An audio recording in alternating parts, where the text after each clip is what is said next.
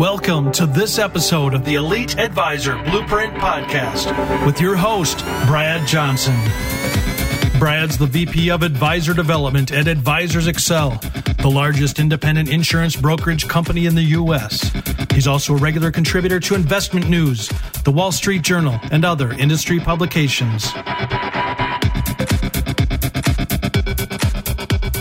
Welcome to the Elite Advisor Blueprint, the podcast for world-class financial advisors. I'm Brad Johnson, VP of Advisor Development at Advisors Excel, and it's my goal to distill the best ideas and advice from top thought leaders and apply it to the world of independent financial advising. Today, I'm talking with Jason Hewlett. Jason is a leadership expert, author, and Hall of Fame speaker. He's delivered over 2,000 presentations for Fortune 500 companies, including American Express, Delta Airlines, and the 2002 Winter Olympics, to name just a few. In his keynote, The Promise, Become a Legendary Leader and Discover Your Signature Moves, Jason uses music, entertainment, and an unconventional storytelling method to convey actionable insights and proven processes designed to transform your leadership skills. For financial advisors who want to compete in a world full of robo-advisors, AI, and people that are after your clients all over the globe, Jason's message is a must listen. It will do more than help you grow your business. It will give you the power to live a more joyful life. Here are three of my big takeaways from this episode.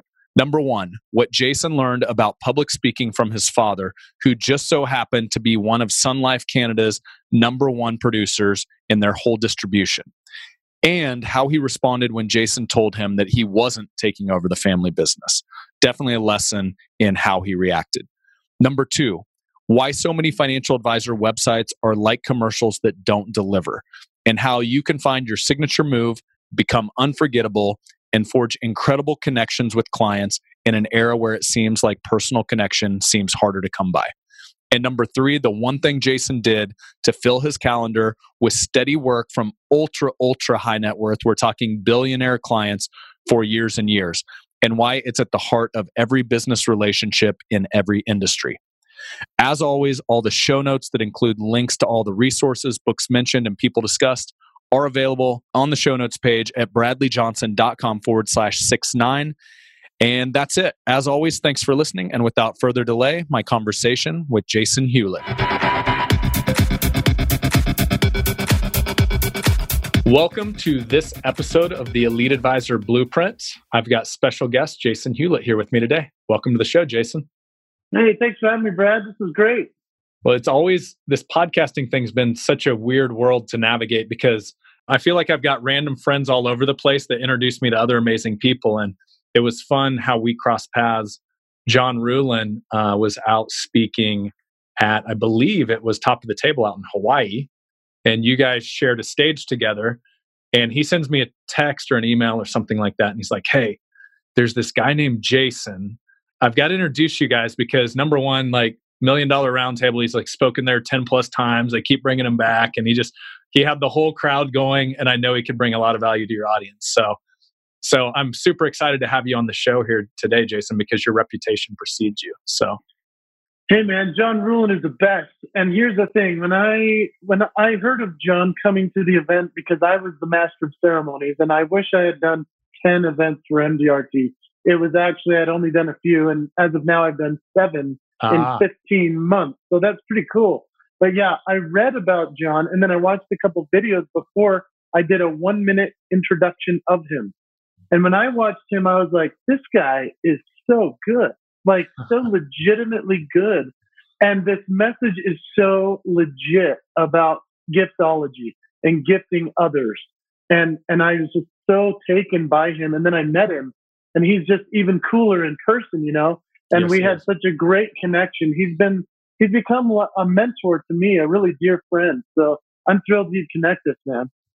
Yeah, John, I was joking with him the other day. He is the ultimate connector. He knows everybody, but even better, like he thrives on connecting people that don't know each other. They could help each other together. So that's what I love about John. And the other thing is, giftology isn't just a show for him. That's how he lives. And randomly like sets of knives are showing up at my house, and I'm like, what's going on here? And it's like gift bombs coming from Ruhlin. So anyway, it's fun when a guy like that connects you. Yeah, and that's his signature move. That's what I call it. He's known as a connector. I mean, we all have signature moves that make us unique. And John, I mean, he's certainly that. So I'm glad we could be connected through his power of connecting. Yeah. Well, let's dive in. We did a little phone call just so I could understand a bit more of what you bring to the table. And there's a lot of different aspects to what you got going on, Jason. But as I was prepping for this, one of the coolest stories is you actually can bring to this audience, obviously a bunch of financial advisors out there, a different aspect that many of them struggle with. And so we talked, you grew up, your dad was an ultra successful, I think more on the insurance side, an advisor, and you were the kid in the crowd that he kind of like brought along with him to all these speaking engagements he was brought out to. He was the number one guy for Sun Life. Was that? Yeah, Sun Life number one Canada. Guy. Yeah, number one in the world. Number one in the world for all of Sun Life in the mid 90s. And so you're his son kind of following around it, to these conferences and speaking engagements. And I mean, you even shared, I think he was hopping on the stage after Zig Ziglar. I mean, this was legitimate speaking events. And so what I would love to hear is oftentimes this audience that's listening in, they've got their viewpoint. They're the dad, right? They're the dad. They're sitting there trying to make a business work. It can be a lot of excitement, but also a lot of frustration, like any entrepreneur. Can you go back to young Jason, the Jason sitting in the crowd, and what was that like? Because we've got a lot of moms and dads. And what were the benefits of that? And what were some maybe lessons that they could take away with their children and how to maybe incorporate them into the business or trips or some different things that your dad did? Yeah, that is such a cool angle, Brad. I mean, nobody ever talks to me about this stuff. So I love that we can talk about this for your group, because the power of having a parent that's doing this for a living is so unique. It's extraordinary in the sense that they are the go-getters. They are the self-motivators.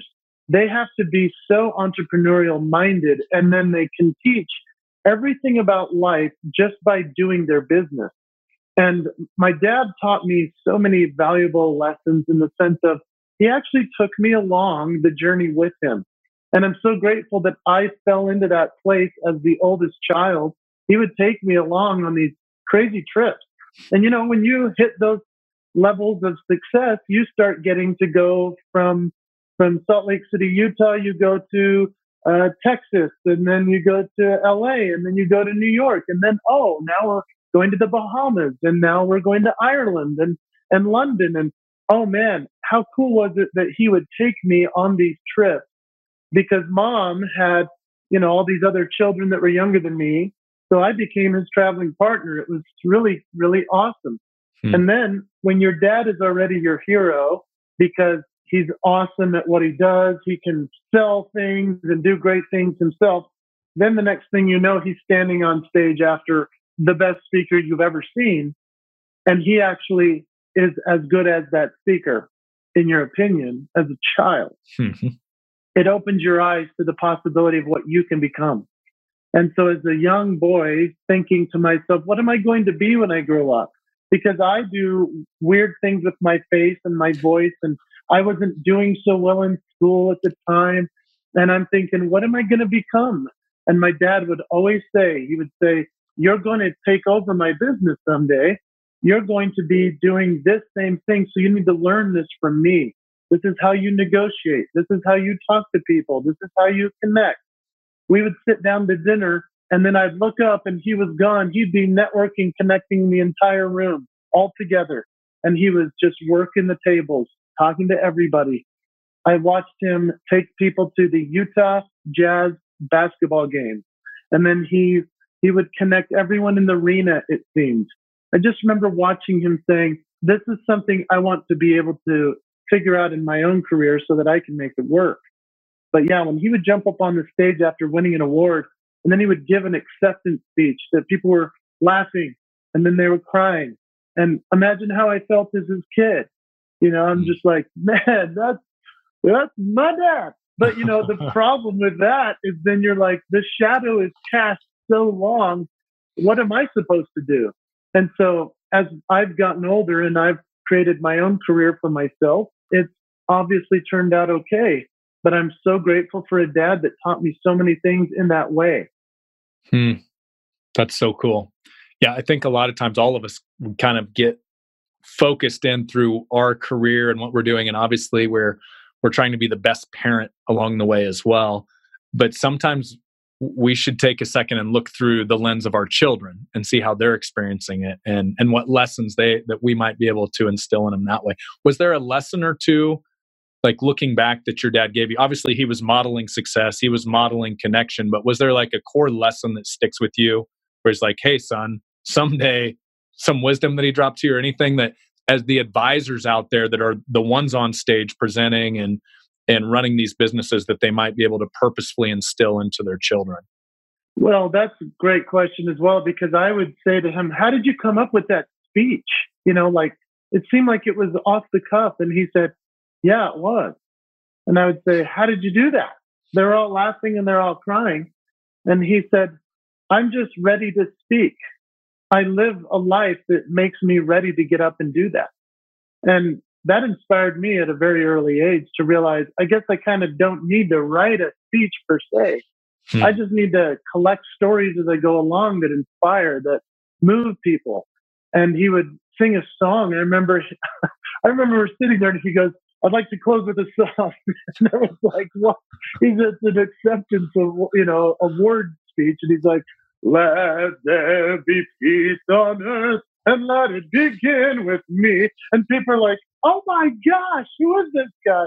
And I was like, man, that's my dad. So yeah, that kind of thing inspired in me the thought that a speech doesn't have to look like everyone says it does. And at the same time, I remember going with him as a kid and sitting across the table from very, very wealthy people. Because when you start in the business of insurance and financial planning, you're dealing with people that have some amount of money to utilize. And then he would say to me as we'd be walking in, he'd go, son, I'm going to tell them what my fee is to do their financial planning. But I'm really shocked because it's pretty high for what I'm offering with setting up, the partnerships and the foundations and the estate planning, all these things. He said, so watch how I'm just quiet after I tell them the fee. And I was like, okay, I didn't think that much of it. But as I've learned more about negotiating in my own life now, I realized he taught me that just by him pointing it out. These are my techniques as to how to talk to people and tell them what I'm worth and tell them the value I'm helping them to utilize in their own life. All those life lessons, man, that changed my whole world moving forward in my career. Well, what I'm hearing is he always showed up with a high level of authenticity and confidence is the couple things that, I'm just pulling out of that, which all great presenters have. Well, let's dive in, because it's interesting as I started to understand your life work, and one of your keynote conversations you have from stage, you call it the promise. And what's interesting, it's the promise to clients and the promise to family. So it's almost like this is your life story just molded into a keynote speech. So can you share whatever can benefit the audience here today? What is the promise? What's that like? How could advisors out there start to think about that? Yeah, it's actually, and as I gave that speech yesterday for a group of real estate folks, I realized, man, this is just my life story in a very applicable system and process that people can apply to their own lives. And so, yeah, the promise is just this concept that I like to say, why set a goal when we can make a promise? And not to say that goals aren't important, but goals are particulars and promises are proclamations. So what are your proclamations in your life and in your business? A lot of people call it a mission statement. I like to consider the promises even stronger than that. And they're the non-negotiables. They're the things that we just always do. We always deliver no matter what. And, if people are concerned about semantics and goals, I love goals. I set goals.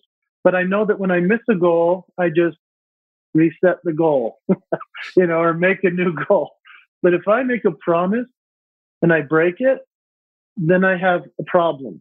And so what are those promises that are the unbreakables in your business and in your family life? And so I talk about how there are three elements to the promise. The first element is our audience. And if we consider ourselves performers in all that we do, we're based upon performance. We get paid for our greatness as performers anyway. no matter our stage, we all have an audience, and they're your clients. And then the second element is the family. The family could be the family at work or the family at home. And so I talk about both of those and our promises in that regard. And the third element of the promise is the promise to the one. And the one is yourself. It's you. What are the promises you're making or breaking to yourself? And so I teach this process of the promise. And what is our promise to our audience, our clients, let's say, if you ask that first. Now, let's consider this, Brad. Say you go to a concert. Do you have a favorite performer you've ever seen in concert that you went to the concert so excited to see them and they didn't sing their hit song you were expecting to hear? Yes. And I'm still mad about it today. The Violent Femmes in Las Vegas, they did not play Blister in the Sun. Can you imagine? No way. They Really? did not. They played every song except Blister in the Sun. Why do you remember that so fondly or terrifyingly, or the emotion it evoked when I asked? Well, I mean, some people would call the Violent Femmes a one-hit wonder. I don't think they were, but they were very much known for one song. And if you don't play the one song that everybody comes to see, then that's going to create an issue. I still can't believe it to this day. Okay, so I'm sorry to bring that up, but the truth is, right? It matters, yeah? It does matter. They broke a promise to you. Whether they realized it or not, whether they cared or not, whether they even spoke the promise and said, we know we made a promise to the young Brad who's coming to see our only hit in Las Vegas, and we're not going to play it because we know he wants to hear it. They didn't do that consciously, but think about the promises you've made to your clients in that regard, in the sense of delivering something that they came to you initially for. Why did they choose you? It's because of your hit song.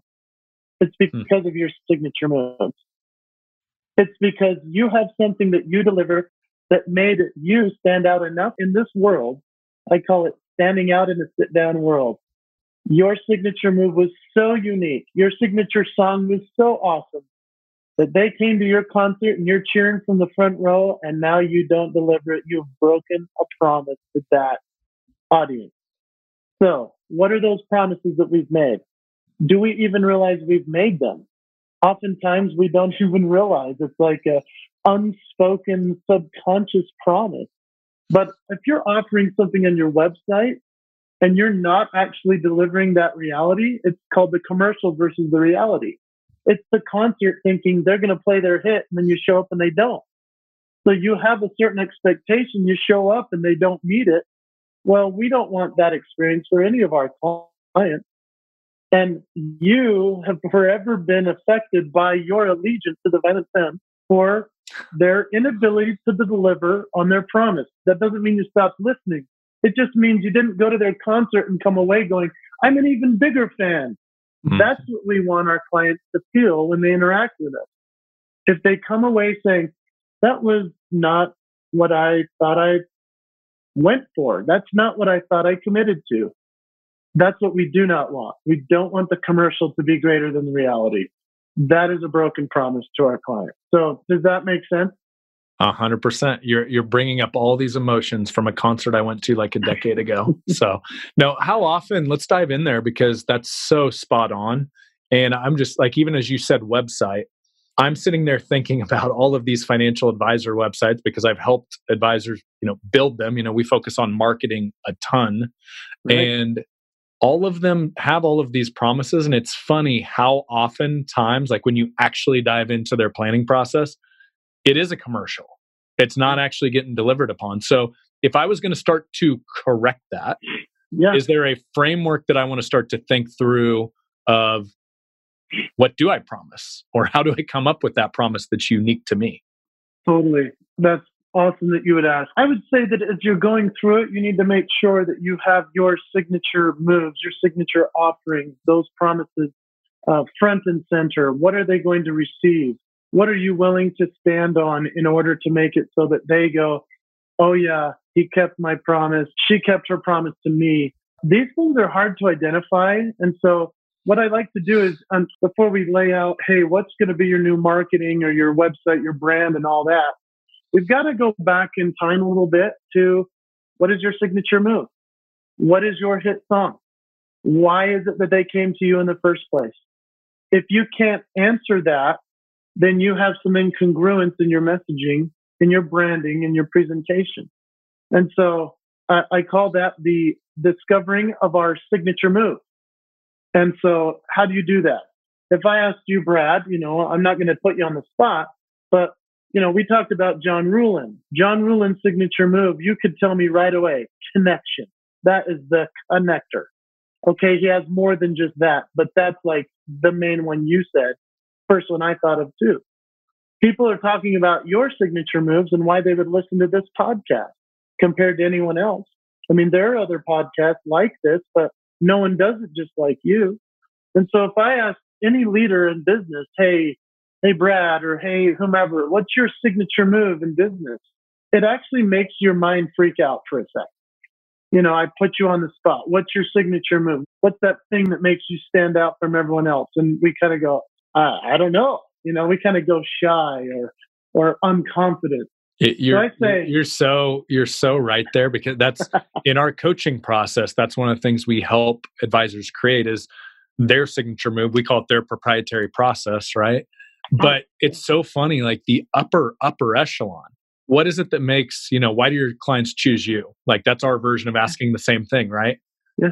And it's crickets. Because most people have not thought that deeply, right? Like right to your point. They haven't thought that deeply about their signature move. And that's normal. That's normal for a leader, because a leader, and I call it becoming a legendary leader, discover your signature moves and keep your promise. That's the whole message I share. And so when I ask leaders, it's the funniest thing to watch them. I mean, I'm sitting there talking to millionaires or billionaires or even speakers on leadership. And I say, hey, what's your signature move? And they're like, don't put me on the spot, man. And I'm like, okay, that's all right. That's normal. So instead of me pinpointing just one thing that's your signature, let's flip the funnel.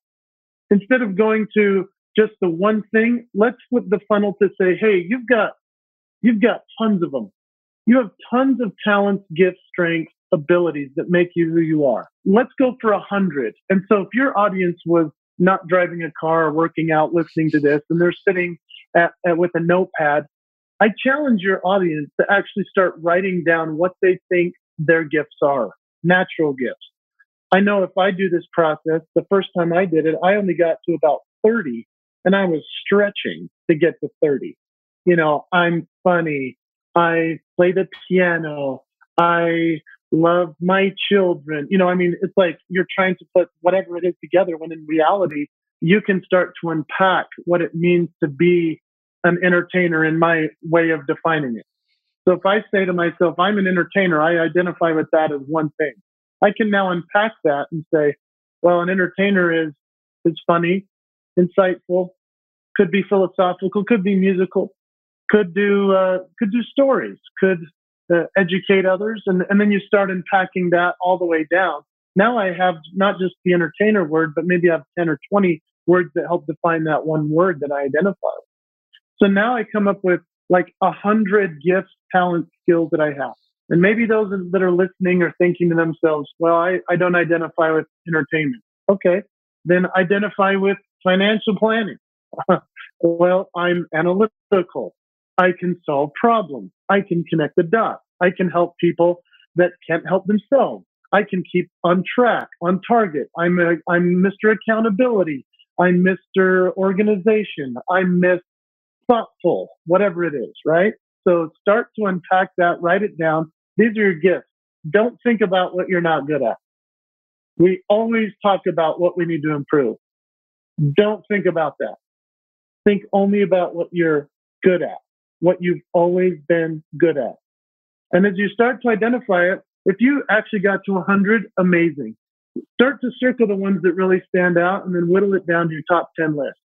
If you come up with the top 10 list, the next thing you know, you're going to have many, many, many signature moves that make you who you are. And so if I were to do an impersonation of a musical artist, I can easily do the impersonation just by looking at the things that make them who they are.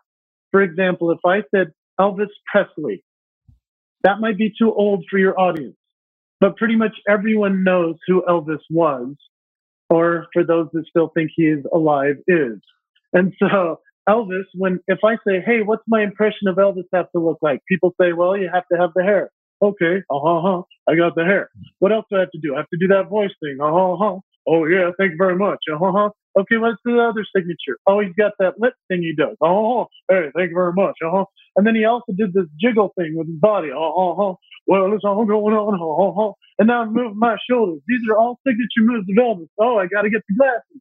I have to get sideburns. I have to get an outfit. I have to move my leg. When Elvis Presley walked into Sun Records in the 50s as a kid, the lady at the receptionist desk said to him, okay, Mr. Elvis Presley, who do you sound like? And Elvis said, what are you talking about? She said, well, what artist do you sound like? And he said, I don't sound like nobody. I sound like Elvis Presley. And now that's somebody who understands their signature moves. And that's so good. What are your signature moves? Intimidating question, right? Well, what a process. I feel like you've done an Elvis impersonation before. That wasn't the first one, was it? No, I've done a lot of impressions there. But that's just a good example of someone who used a lot of signature moves that they're known for, you know? And we all have a lot of them. And if you keep following that path, why he was so distinct and stood out from the crowd, right? Because as he combined his signature moves, nobody else had that combination. That's right. And that's what most financial advisors are trying to do, is stand out from the crowd, not be a commodity. So it's really interesting how those two can tie together. Especially nowadays with AI coming in. I mean, I just did an event with Sophia the robot, and all the 10,000 attendees in Sydney, Australia for the $1 Million Roundtable are sitting there thinking, okay, AI and technology is taking over my job. Well, it's not going to take your job as long as you're utilizing your signature moves that make you completely indispensable, completely unforgettable, important in every way. Then you can just utilize the technology to help you get even better. So let's go to that, because I know you just got back not too long ago from that event, and legitimately you interviewed, I think, the most advanced robot currently available, correct, as far as AI is concerned, Sophie? Yeah. She looks like she was designed after, what's her name? From Tiffany's. Anyway, she's like an old movie star. And I can't remember anyway. She had breakfast at Tiffany's? Yeah. I can't remember her name. Oh my, Audrey Hepburn. Audrey Hepburn. I knew it was the name. Audrey Hepburn. She's this very pleasant looking robot. Very creepy. And she has this beautiful face and then this robot head. And so you can not be fooled that she's a human because she has a robot head, but she has this beautiful face and an actual body. And the client only paid for the top half of the body because the legs are even more expensive. So they put her on a cart and put a skirt on the cart to make it look like a full-sized human. And for 3 months, Brad, I went back and forth with the robotics people at Hanson Robotics in Hong Kong. And we created the script and the material that I would perform on stage with this robot. It was unbelievable. So this is like, I'm completely fine with going down a rabbit trail here on this, because this is just weird and interesting all at the same time. So the context, because AI, robo advising, a lot of that is obviously very, very top of mind for a lot of advisors out there. Was this whole presentation, was it more of just like a spoof, like I'm interviewing a robot, or was there a lot of actual, like, here's some technology you need to start to be thinking about to how to kind of put a moat around your castle as it comes to a financial advisor and AI and the advances there? Like what were there any key takeaways that just from that whole experience, the 3 months, that you could share that would be meaningful? I would say it was more just a stage performance rather than like some educational piece around what AI is going to offer and create for your audience and listeners. But the truth of it is that they gave me the opportunity to write the script around what I can do to see how she works with me. In other words, instead of forcing me into some pigeonhole performance, they said, let's see what you can create, Jason, with your talents and skills that we can see if Sophia the robot can imitate or complement what you're doing. And so in that sense, that's what technology is. It's what we put into it. It's how we connect with it. It's how we utilize it, or we can ignore it and we can say, yeah, it's there and that's what it does. And then we fall behind the time. Or we can say, I'm on top of this. These are my signature moves I identify with.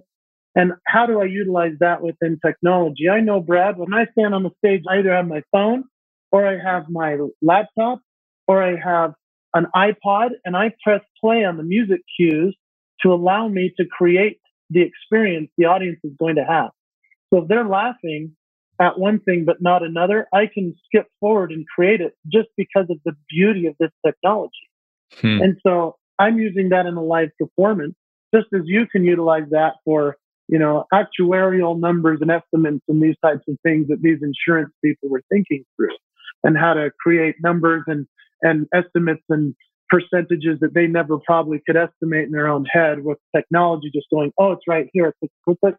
Now, a lot of people in the financial world are freaking out thinking, well, yeah, now people can go online and do my whole job. I'm not even important anymore.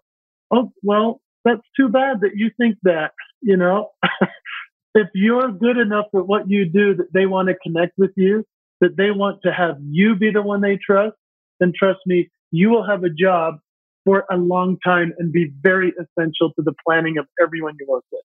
Yeah. I couldn't echo that more. I've dealt with some very, very intelligent advisors over the years, like have every designation under the sun. And quite honestly, if they didn't have that one skill, the skill of connection and dealing with humans, they weren't very successful because people didn't want to interact with them. They could have been the smartest guy in the room, but they just didn't know how to create a relationship, which is what's so key. And just even hearing the story of your dad, that was the skill set he had, was connecting and creating relationships. And that's what I've seen with the very, very best. They can still be really good at math, but they have to figure out that skill as well if they want to do well in this industry. Oh, totally. That has to be the driver. And that's why this process, if your audience is willing to write down what the process is, I'll tell them in 3 words. You ready? It's identify, clarify, magnify. If they're willing to do that process of identifying their talents, their gifts, their skills, their strengths, clarify. The clarify process is asking others to help us clarify what we don't see in ourselves. And the magnify process is simply in finding out, once we know our identify, clarify elements of ourselves, now we magnify it by keeping our promise to those that we serve. We share and use our signature move. If we find out what makes us great with our identified process and we discover our signature moves and we don't share them, we are cheating the world of something only we can deliver. If we have clarified from other people that say, hey, you're good at that, keep doing that, do that more. Whether it was a teacher in high school or it was, the coworker that said to you, hey, you should probably leave this business and go start your own because you're so good at this on your own. And there are listeners right now that are like, oh yeah, that happened to me. Okay, so here we are. How are you magnifying those skill sets, or are you just stuck in the minutia every single day of doing your least valuable, things in your business? So identify, clarify, magnify. When you come up with your signature moves through that process and clarifying it with others as to what makes you unique, what makes you amazing, then magnify that. That's your promise. Cool. All right. I'm going to switch gears on you a bit because if I didn't get to this, I just have, everybody needs to hear this part of your story. So as we connected before we actually recorded here, you mentioned the beginning of this story, which was growing up in financial services and your dad saying, hey, someday you're going to be a partner at the firm. Well, we can share pieces of that story if you want, but you kind of went past that and then decided to hang out in Vegas as an entertainer for a while before you became a keynote speaker into more what you're doing today. I would just, speaking of identifying, to me, that's like going back in your story. You were trying to identify what is it that Jason's really good at. Can you kind of talk us through a little bit of that story where, hey, either the passion wasn't there, I didn't end up being part of Dad's firm. Then I was out in Vegas, and I think the other thing, I'm asking the world's longest question here. I'm going to throw it back to you, buddy. I want to hear that story, but I also think there's some really cool learnings we can get from your time out in Vegas, because the craziness of Vegas, and we've all probably experienced that at some times in our lives, is you're sitting out there entertaining for people that they might be sober, they might not. They obviously have a high expectation of your performance, but I think a lot of financial advisors can identify with doing public events, being on stage, and what's the curveball that I'm going to get from the heckler out in the audience? So maybe just share whatever that story applies to the audience here, because I think it could be really fun. And so let me just make sure I've got it. Are you wanting me to talk about how I ended up in Vegas instead of with my dad working on the business, or what for sure do we want to do? Yeah, let's share a little bit of the story, because there was the growing up expectation that then obviously you transition and spent some time in Vegas. So I think just the biography of that could be really cool. But then maybe stop in Vegas and share a few key learnings that advisors might be able to learn from some time doing live performances out there. Okay. So how does Vegas start? Well, I mean, when you're being told by your teachers in elementary school, at least my parents were being told, he is going to be held back every single year. My parents were very proud. No, my mom and my dad are obviously the champions of the story, right? Because my mom would go into school as the room parent, and she would help and stay after and help me read. I mean, I find it interesting that I'm failing in reading and language, and I'm going to a speech therapist, and now I'm a speaker and an author. And it's because of a mom who wouldn't give up while the teachers are saying, hold him back, hold him back. So parents can make a huge difference in that sense, of course. Then there's my dad. My dad's looking at it going, here's the kid that's going to take over Hewlett Brothers Financial Corporation. What on earth am I going to do with this? Because I'm practicing in the basement my faces that only I can do, and for those that are listening, they need to watch this part, I guess. You need but to I check found out that I YouTube could for do that. all these facial things that nobody else was doing, but it made people laugh. And unfortunately, it also made me a bit of a target. So the teachers were like, he's not learning. He doesn't take it serious. It was only a few teachers that said I was actually a leader and I needed to harness this talent. But it wasn't until I'm sitting in my bedroom one day trying to figure out what I'm going to do with my future. My dad walks in and sets a couple of books down on my bed. And he says, son, not doing well in school. Okay. You're going to probably be running my business someday. Okay. You need to make sure to read these books. And he started to set them down. As a Man Thinketh by James Allen. How to Win Friends and Influence People by Dale Carnegie. Let's see, what was the next one? Oh, The Greatest Salesman in the World, Og Mandino. Yeah. The Power of Positive Thinking, Norman Vincent Peale. Spiritual Roots, Stephen Covey. I mean, he just starts sending all these powerful books down that he says, if you can read these, and I was struggling through Spot the Dog, I was having a hard time with normal kid books. And he said, read these books. I said, which one do I start with? He said, The Greatest Salesman in the World, Og Mandino. And you open the book and it's this quick little story, and then it goes right into these scrolls that you're supposed to read every day over and over again for 30 days each.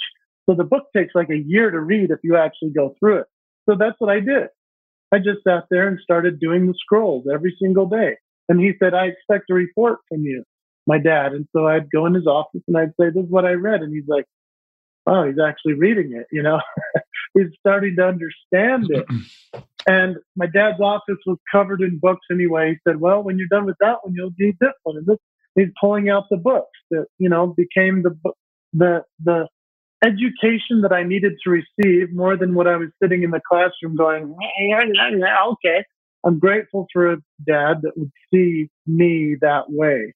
And any parent can help their child if they keep the promise to the family to help them discover their signature moves. That's what that comes down to. And so how did I end up in Vegas? I believe it's because when I served a mission for my church for 2 years in Brazil. but between the ages of 19 and 21. Like when I was in Brazil, that's when I actually realized, I guess I'm not just funny in English. I guess I'm not just funny in my neighborhood or my school. I'm actually pretty funny in front of a bunch of people that don't know the cultural references I'm referring to. And I can make anyone laugh in any language. That's pretty cool. And so when I came home from this mission, my dad was like, "You ready to take over the reins of the business?" I said, I have this idea. I would like to try my hand at being an entertainer in Las Vegas. I want to go there. And he goes, "Do what?" And I said, "I want to sing, dance, perform. Maybe I'll become a speaker. I've always wanted to speak like you. Maybe I'm a songwriter. Maybe I'm an actor. I don't know. I want to put something together." My dad said, "All right, well, let's go to Vegas and see some shows." So he had told me about a guy named Danny Gans. Danny Gans was the greatest entertainer in Las Vegas at the time. This was in 2001. And he said to me, "Son, if you can do a show similar to this, then corporations will want you. Las Vegas will want you." It was an incredible show of musical impression. And so I looked over at my dad 15 minutes into the show and I said, "I can do this." And he goes, "Really?" "Yeah." He goes, "You know how much he makes?" He had just signed a $150 million contract. And I was like, "Yeah, I can do this." So I went home and started working on it. Through my dad's connections, through the people he knew, through his work, he was able to get me an audition with the Las Vegas Legends in Concert, which was the top impersonator show. Now, I didn't end up doing Elvis. I didn't end up doing anything like that. I became, for them, Ricky Martin, the Bun Bun Shaker, the La Vida Loca. And then I would come back out on the stage completely transformed as Elton John. I could impersonate both of them so spot on that no one knew it was the same guy. And eventually after that job, I said, I want to do a show like Danny Gans.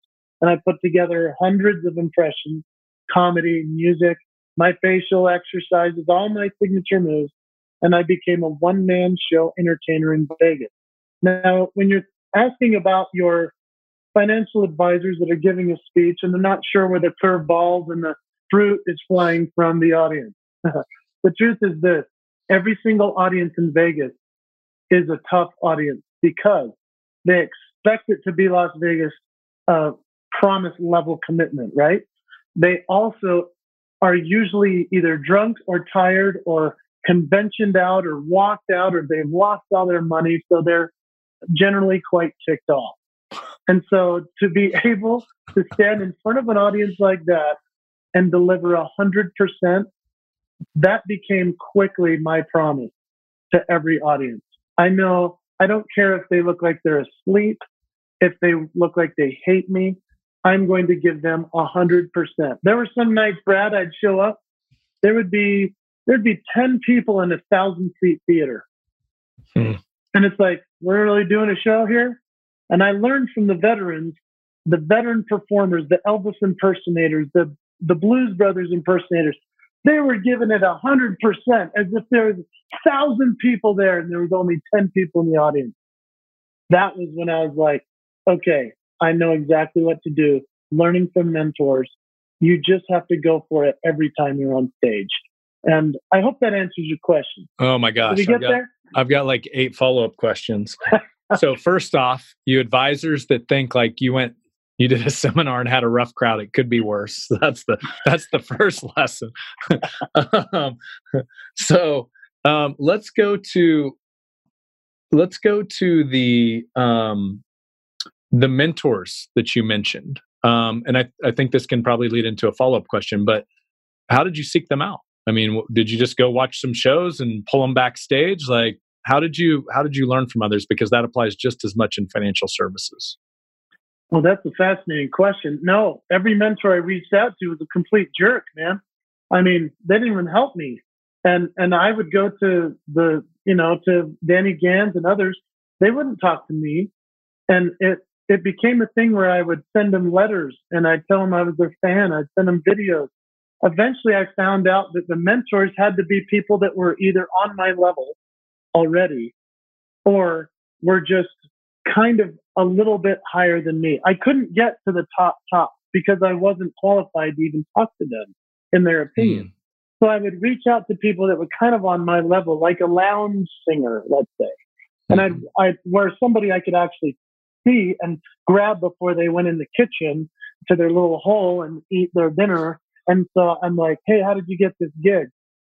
And eventually, these mentors started to show me that, yeah, this is a tough business. If you're going to do it, you have to do these different types of things.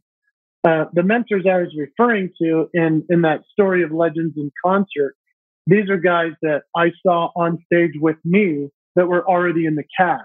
And so we'd go backstage in the dressing room and I'd go, you guys, what do I need to do better or different? And my first job was as Ricky Martin, the impersonator. And they were like, dude, Ricky Martin, shelf life, he's not going to be around very much longer. And I was like, what are you talking about? Ricky Martin's a legend. He was hot in 2001. He was hot in 2001. And they're like, dude, that's not going to be a thing for very long. And I was offended. But then I said, so who's a real legend then? And they said, a real legend is somebody who continually creates new songs that are new hits. And a real legend is somebody who is always relevant. And the truth of the matter is that Elton John was that guy. Because they would look at me and they said, put on some glasses. So I put the glasses on. They said, here, just squeeze them down over your nose like this. And let's get bigger glasses. And now let's hide this. And I didn't have a beard at the time.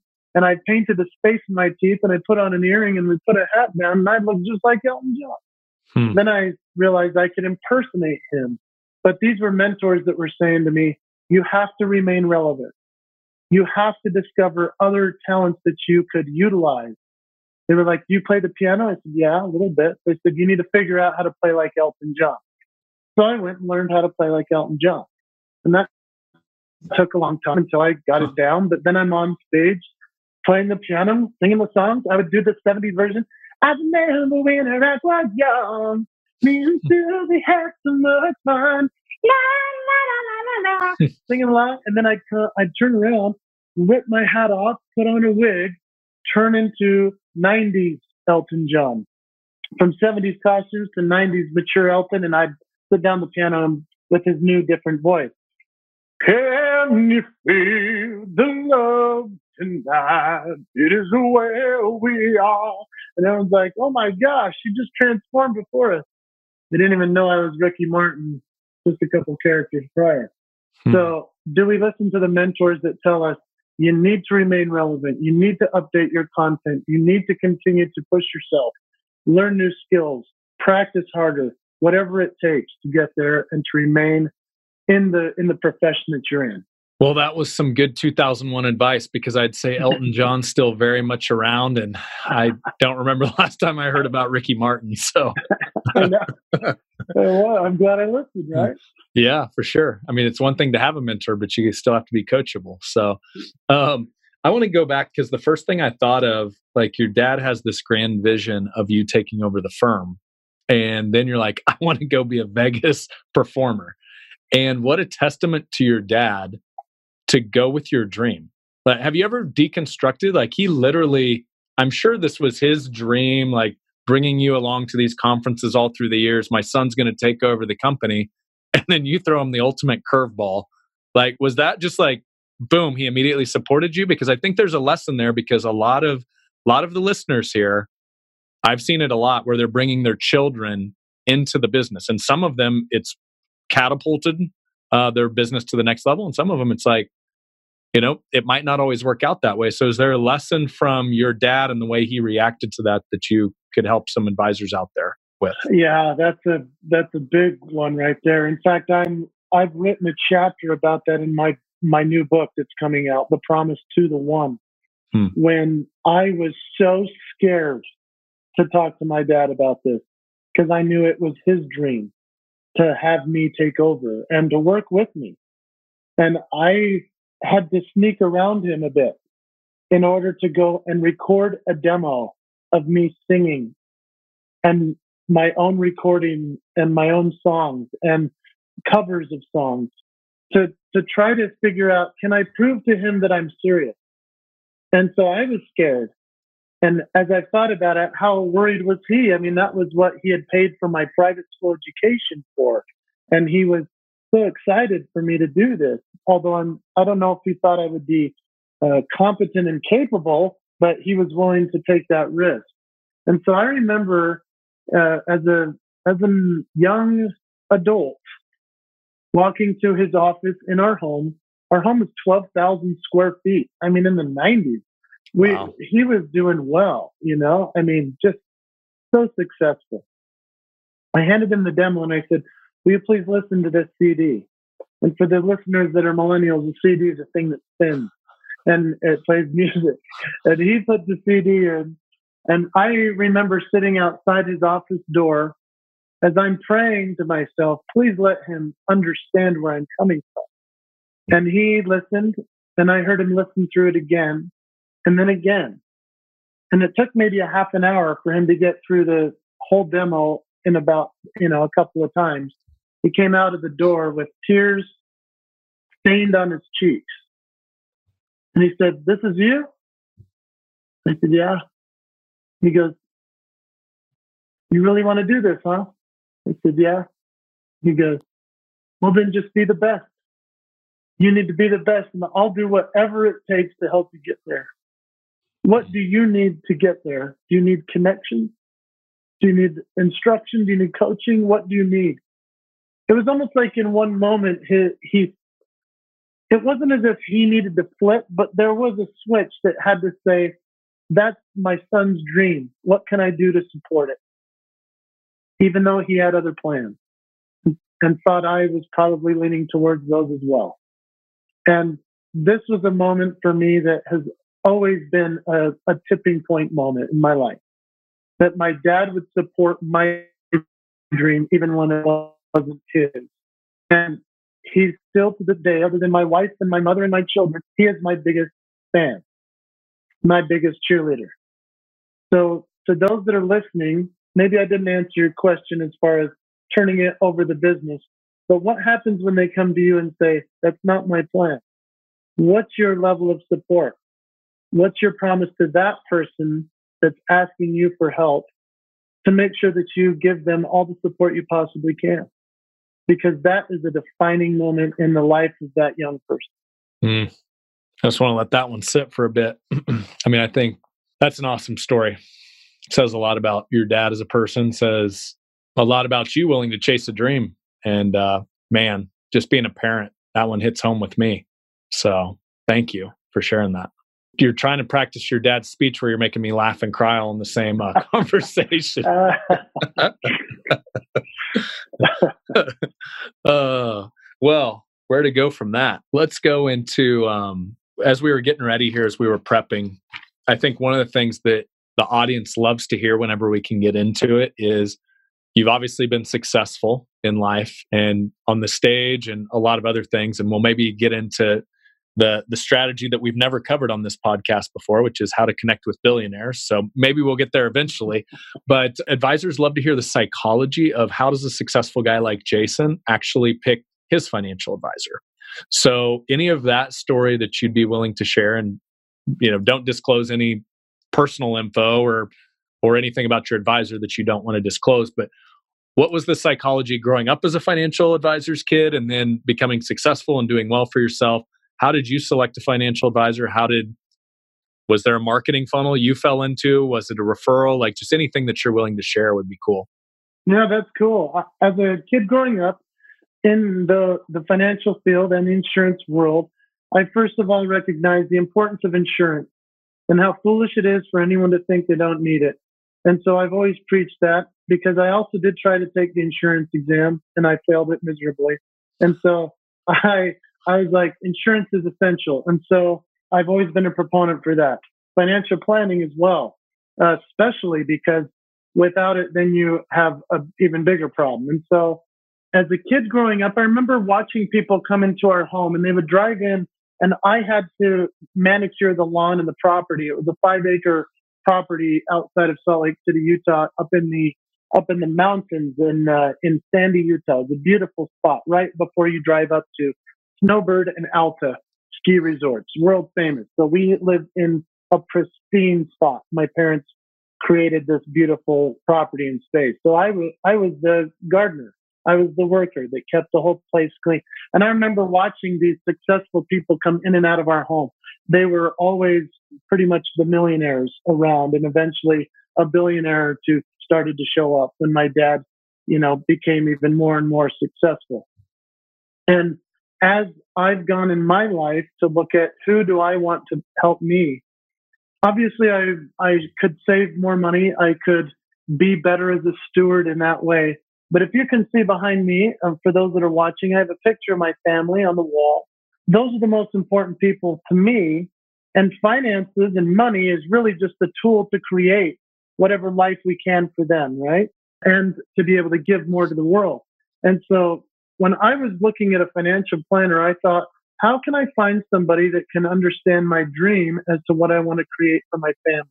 Like my actual dream, not just saving for someday, but putting that in place so that there's something always going in automatically, and then we're good.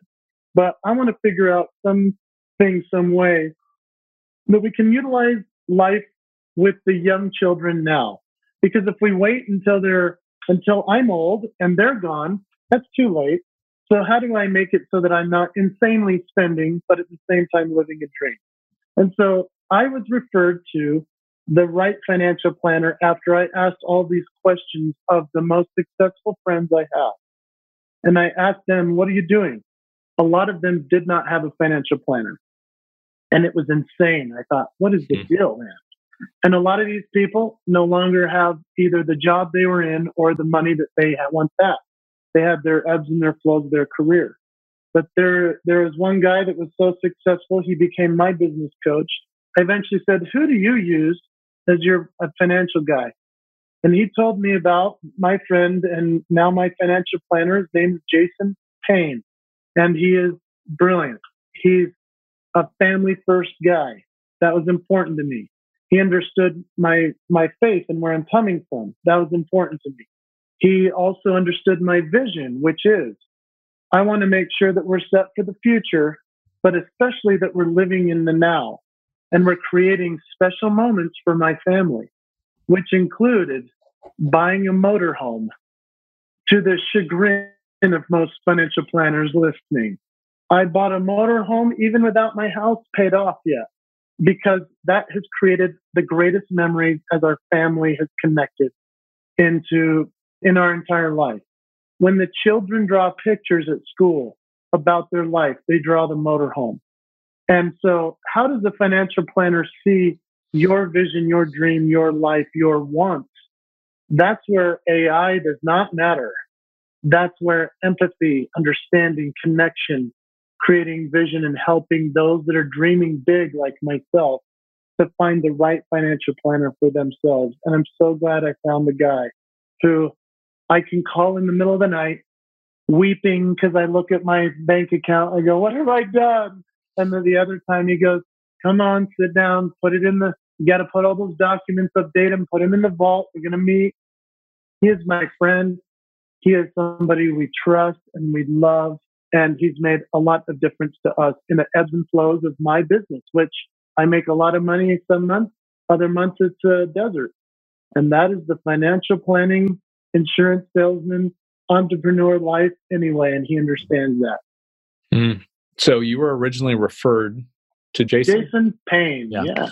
So you were originally referred to him by somebody you trusted. Yeah. And then how long have you worked with him? I'd say now 7 years. 7 years. What are some things he's done over those 7 years? Because, you said there's a great relationship there now that's kind of turned from a financial advisor into a friendship. Are there things he's intentionally done as you look back those 7 years that helped morph that relationship from a business relationship to a friendship?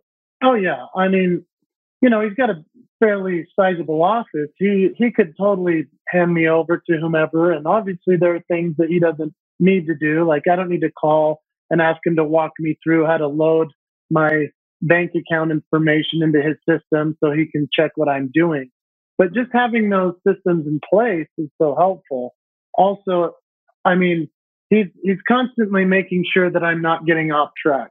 And he understands that that's my main issue because of the feast and the famine life that I live, which is unique to a lot of his clients. His clients are mostly like retired or have made millions doing their software company or whatever they've created. Because in Utah, we have what is called the Silicon Slopes. And so lots of these technology people are working with him. So for me, he understands the dynamics of my business. And thankfully, he cares and understands. He contacts me in the summer because he knows that's bad time for me financially. He contacts me on those months when he knows I'm making a windfall. And he says, remember what we talked about. And so he's never double the deposit this month, right? Yeah. He goes, okay, remember, you have taxes coming up in April. What are you going to do in September? I'm just grateful for the reminders that he's constantly reaching out. Not annoying. It's helpful. He sends out a weekly newsletter of great ideas. I can click on it and read it if I want. But I'm just grateful that he's always there, that he's interested. And he's not just thinking, how can we put Jason's money in here so I can make more over here? He's not thinking that way. He's just like, hey, if it makes more over here, cool. If it doesn't, oh, well, let's put it over here instead, if that's where you want it. And he's constantly advising me properly and not with his agenda as his main thing. I think that's most important to me. Yeah, I think the RV story is an awesome one for advisors to listen to and not just hear it, but understand it. Because to your point, money is just a tool. And if I feel the exact same way, we take our kids on a trip every year, kind of a little mini family sabbatical, because it's important to me to create these memories and experiences because someday the kids are going to be gone. We've got a limited amount of time with them. And I love the fact that you're like, hey, this is money well spent to reallocate it over here to basically an experience maker that we drive around all around the country in, right? And so I think sometimes financial advisors get very stuck in the spreadsheet world where sometimes you have to look at the human side of it, the element, like what is the purpose, the experiences we can create with this money? And so it's cool to hear that your current advisor very much got that. Was there a process that he went through to get you to that? Or you're just like, we're buying an RV, how do we make it happen? Actually, we talked about it for a few years because we were thinking, do we buy a cabin up in the woods by our family where we have a family ranch and all that? Do we build that now? Or what if we want to have a cabin on wheels and we can park it anywhere? And as we worked with him on this concept, he was like, I think instead of motorhome when you're 65, it should be motorhome when you're 35. And I was like, whoa, okay. Because that was always my dream, take the kids around. Because everyone I've ever talked to that's like, we did motorhome when I was a kid, they always say that's their childhood memory, right? Yeah. And so for me, I was like, I want to create that for our family because we travel anyway. And so for him to recognize that and say, yeah, I think you need to do it. Obviously, this was a few years ago. I'm now 41. But it changed our whole dynamic of our family and the way that we create memories. So I'm grateful for that. Very cool. All right. So I want to hit this because and don't share any names you don't feel like sharing, but you've had the opportunity to do some private events for billionaires, like legitimate, like billionaires everybody on this podcast would recognize. I think one of the things that's always like, I wonder how they do that in financial services. It's how do you connect with ultra high net worth individuals? Because for a lot of people, those could make great clients. Any tips you have? Was it just, hey, I had a relationship with one and then it was a referral on to the next one? Or what can you share there, Jason, that might be able to help some advisors out there? Okay, that's cool. I've never been asked this question. I've had 2 cycles of billionaire moments, which has been interesting. The first one was at the very beginning of my career. I was asked to perform at an event for free, which is never fun, in Montana. In Montana, I drive from Salt Lake City to Montana 8 hours to go do a birthday party for a friend of our family. And I thought, what a waste that I just drove 8 hours to go perform for 50 people for a 50th birthday party. Well, it turns out that this guy works for the oil industry.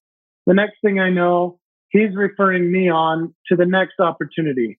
And they hired me, and in the audience was the owner of Sinclair Oil Company, which is a billion, this is a billionaire family. The Holding, Earl and Carol Holding, were in the audience. After they saw my performance, this was in probably 2002, they saw my performance of all my comedy music, and it was family friendly. And they came up and they said, "We want you to perform for every single party we have." And I said, "Really? Who are you?" And they're like, "Well, we own Sinclair Oil, and we own Sun Valley, Idaho, and we own," it was like, oh my gosh, we're the reason, or we helped the Olympics come to Utah. So then I realized who they are.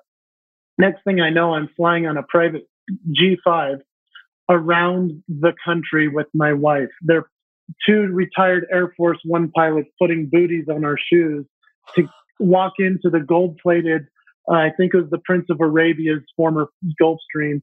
And we're sitting there with these very, very wealthy people. And we're like, this is a nice thing. I like the corporate lifestyle, We didn't realize what we had gotten ourselves into. It was the greatest gig of all time. What happened is once they realized they could trust me with their people, that they knew my material was clean and it was positive and it was family friendly, they used me for everything. And they did that for about 3 years. And I'm so grateful that they did that because they helped establish my career as a performer for corporations. And the next thing I knew, it spread like wildfire because of all the word of mouth, right? And so that was that moment. And then more of recent, I've become the trusted performer once again for some of the most important parties, for the most important people in the, as far as in financial is concerned, and people that are making a difference in the world. And it just comes back to the same principle. They saw me, or their assistant saw me, or someone heard about me, and they saw me at one party that led to another party that led to another event. Next thing I know, I'm the guy that they trust with their audience. And when one important person sees you do that well, and you not just have the door open, but you slam it shut, that means that now they're going to share you with everybody. And once one of them finds out about you, they're going to tell everyone how much they love you. And this continues as a cycle in my career as a performer who brings something of comedy, of music, of familiarity, of nostalgia, but infuses it with a message of positivity. You see, they come away saying, "I've never laughed so hard, but at the same time I was crying because you talked about your family." Or it reaffirmed for me what my message is in my life, what my signature move is. And I go, awesome, that was the whole point of the show. And so whether it's called a speech or a show, I don't care. But in terms of relating to and connecting with these billionaires, it's all about being authentically who you are, being someone they can trust, and being somebody that they know will deliver every time because they have some important people there to them. And if we can appeal to their grandchildren, their children, their spouse, you're set. It's funny how many of those same themes, we oftentimes say, if you're presenting from the front of a stage as an advisor at a seminar or something like that, they need to like you and trust you. And I heard you say the word trust about 5 times there, where especially as a billionaire, that gets like 100x more important because you could pull out your phone and live stream something, and they're very much in the public stratosphere, whatever you want to call it out there. So that's really cool to hear. It's honestly a lot of the same principles that work for everyone. I don't want to run you straight into the weekend, Jason. So let's start to bring this to a close, although I feel like I could just keep going here for a while. So there's one thing that I wanted to circle back around to.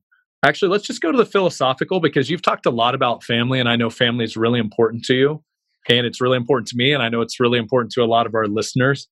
So I did a little bit of research, and you had this random Facebook post back in 2015, and I read it, and I'm like, wow, that's good stuff. So I think there's a few things, but I want to get to kind of the philosophical conversation. So I'm going to read the front end of this post, and then I'd love to talk about maybe a lesson or two that can come from it. So it's 2015. You're just posting out on your random speaker page out on Facebook. And I'm going to read the intro. So kind of embarrassed to admit this. So this is Jason writing this. Kind of embarrassed to admit this, but I think I sort of cheated on my wife today.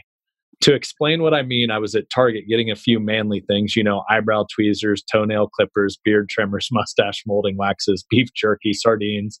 And as I went to pay, I saw this woman in line that knocked me out. I thought, wow, some lucky guys with her.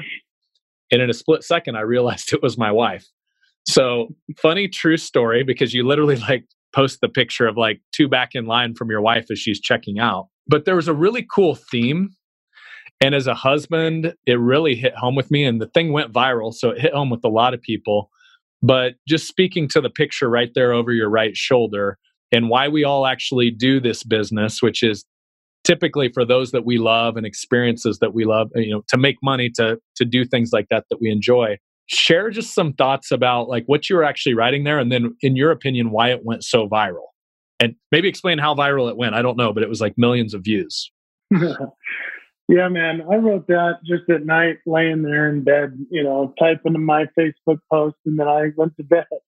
And then I woke up and my friends were like, I think you're going viral. And I'm like, what does viral entail? And they're like, it's being shared like crazy, And within 2 days, the Today Show was calling, and the next thing we know, I'm on, they're talking about on The View, and they're ripping me apart or they're praising me. It was kind of all over the place. It was fascinating. But I think it went viral because of the clickbait, which I didn't even realize I had created the perfect clickbait, which is, I think I cheated on my wife today. Yep. And the post closes after I have watched my wife trying to get her attention through text, and she didn't look up. And I thought to myself, I'm just going to sit here and watch her. And as I watched her just in her element, I didn't know she was there. She didn't know I was there until I'm looking at her and I'm thinking, man, I'm so lucky, to have this person as the one that chose me. And here I am 2 people away. She doesn't even notice me. How close did I come to this not even happening? Mm-hmm. She and I together. I'm so grateful I found out what I'm good at and what I have to offer, because I never would have thought I could have somebody like this in my life, right? And so I just concluded the post by saying, it's nice to see those that we love with fresh eyes, to realize the light they are in our lives. Because so often we wake up every morning and just see the same person and just go, oh, hey, and then we go off to work, and that's the routine. But what happens when we really start to appreciate them? And that's why I like traveling. I go off, do my speech, and when I'm in the hotel, I'm kind of lonely. And then I think, I'm sure grateful I have a family that's at home and that's safe and I love. And it makes me appreciate them that much more, right? The separation creates the fondness, perhaps.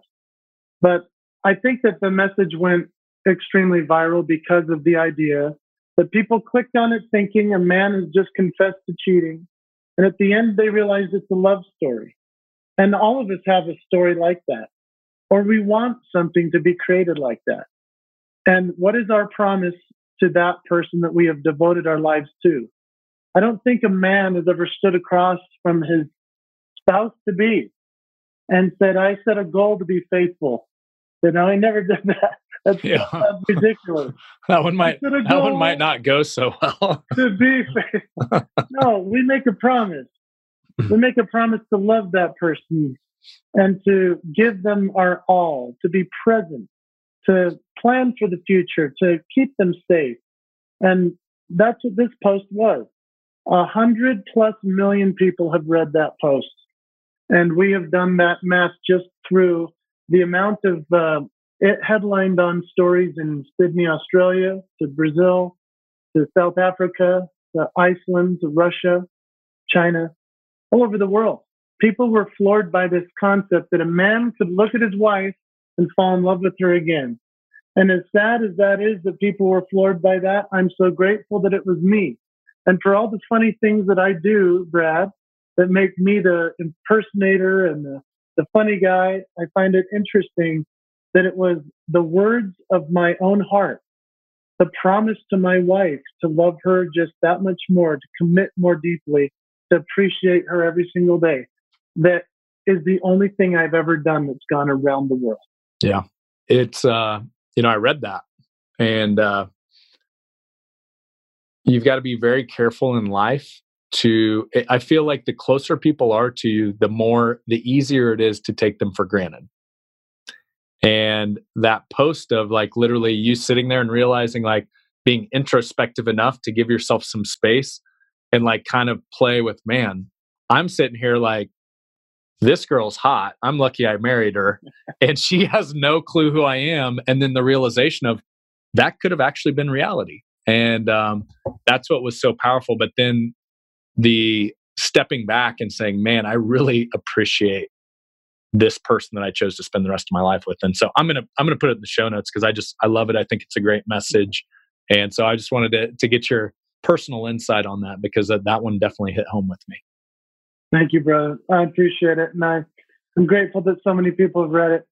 But it really just hopefully brings everybody that reads it back to their promise and say, what is my promise to my family? No doubt. This is my promise to myself, and make sure to live that. Yep.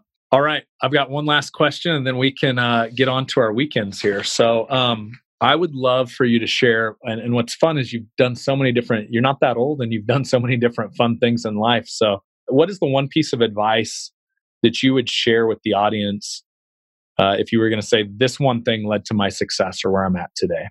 Oh, wow. I would say just what God created in you is your opportunity for success. It's the Matthew 25 parable of the talent. That's all it is. If you're willing to embrace what you came here with and you're willing to identify, clarify, and magnify it, that's how you become successful. I truly believe it. I've preached that my whole life. Cool. Well, you're living proof. I mean, maybe we'll throw the other YouTube video of where you do the lip thing and how you turned your one talent into a career. There you go. Jason, man, it's been a blast. I knew it was going to be a fun conversation, but thanks so much for grabbing some time and sharing with the audience today. I know a lot of this is going to hit home with them. So I really appreciate it and look forward to the next time we get to cross paths. Brad, I love this show. I love what you're doing. You have an incredible power and energy and spirit about you. I mean, obviously you have multiple signature moves, but I think that you'll be known for this one, for the ability to connect people with this heartfelt experience that you have with every single guest.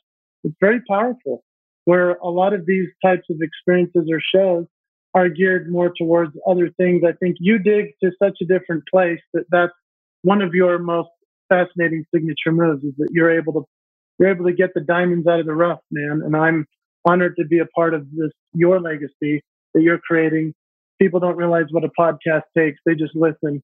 So I hope everyone will thumbs up or review or share this with their peers, because trust me, this is a huge undertaking and I'm just honored to be a part of it today, man. Thank you.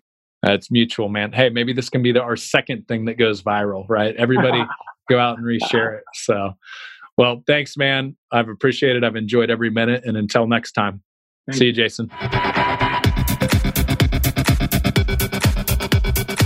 Thanks for listening in. On to this week's featured review. It comes to us from user Iguana209, 5 stars. Awesome podcast. Brad, please continue. Listening to your podcast has become part of my daily routine. It's incredible how much value you jam-pack into these 1-hour sessions. Thank you for putting so much effort towards this podcast. You had an impact on me, and I'm sure you had an impact on many others as well. Blessings to you and your family. Best, Isaiah. Isaiah, what's up, man? Thank you so much for the kind words. And man, these are the type of notes that just make my day, because yeah, there are days where producing a podcast is not the most fun thing to do, I guess, but I do enjoy the conversations. I enjoy hopping on the mic with ultra interesting people that I can learn from and simply being curious. So for those of you out there that maybe you think you have a podcast in your future, I just challenge you, go out and do it. Set up a couple conversations with those that you can learn from, that inspire you, and just hit the record button. And you never know what magic's going to happen. So glad it's bringing value to you, Isaiah, as well as some other advisors out there. And I will keep on my side, I'll keep cranking out interesting conversations and get them out to you all. So hopefully we can add value and all get better together. So that's it. Thanks for listening this week, and I will catch you on the next episode. Take care. Thanks for listening to this episode of the Elite Advisor Blueprint. For access to show notes, transcripts, and exclusive content from our show's guests, visit bradleyjohnson.com. And before you go, I've got a quick favor to ask. If you're liking the podcast, you can help support the show by leaving your rating and review on iTunes. Not only do we read every single comment, but this will help the show rank and get discovered by new listeners. It really does help. Thanks again for joining, and be sure to tune in next week for another episode. The information and opinions contained herein are provided by third parties and have been obtained from sources believed to be reliable, but accuracy and completeness cannot be guaranteed by Advisors Excel. The guest speaker is not affiliated with or sponsored by Advisors Excel for financial professional use only, not to be used with the general public or in a sales situation.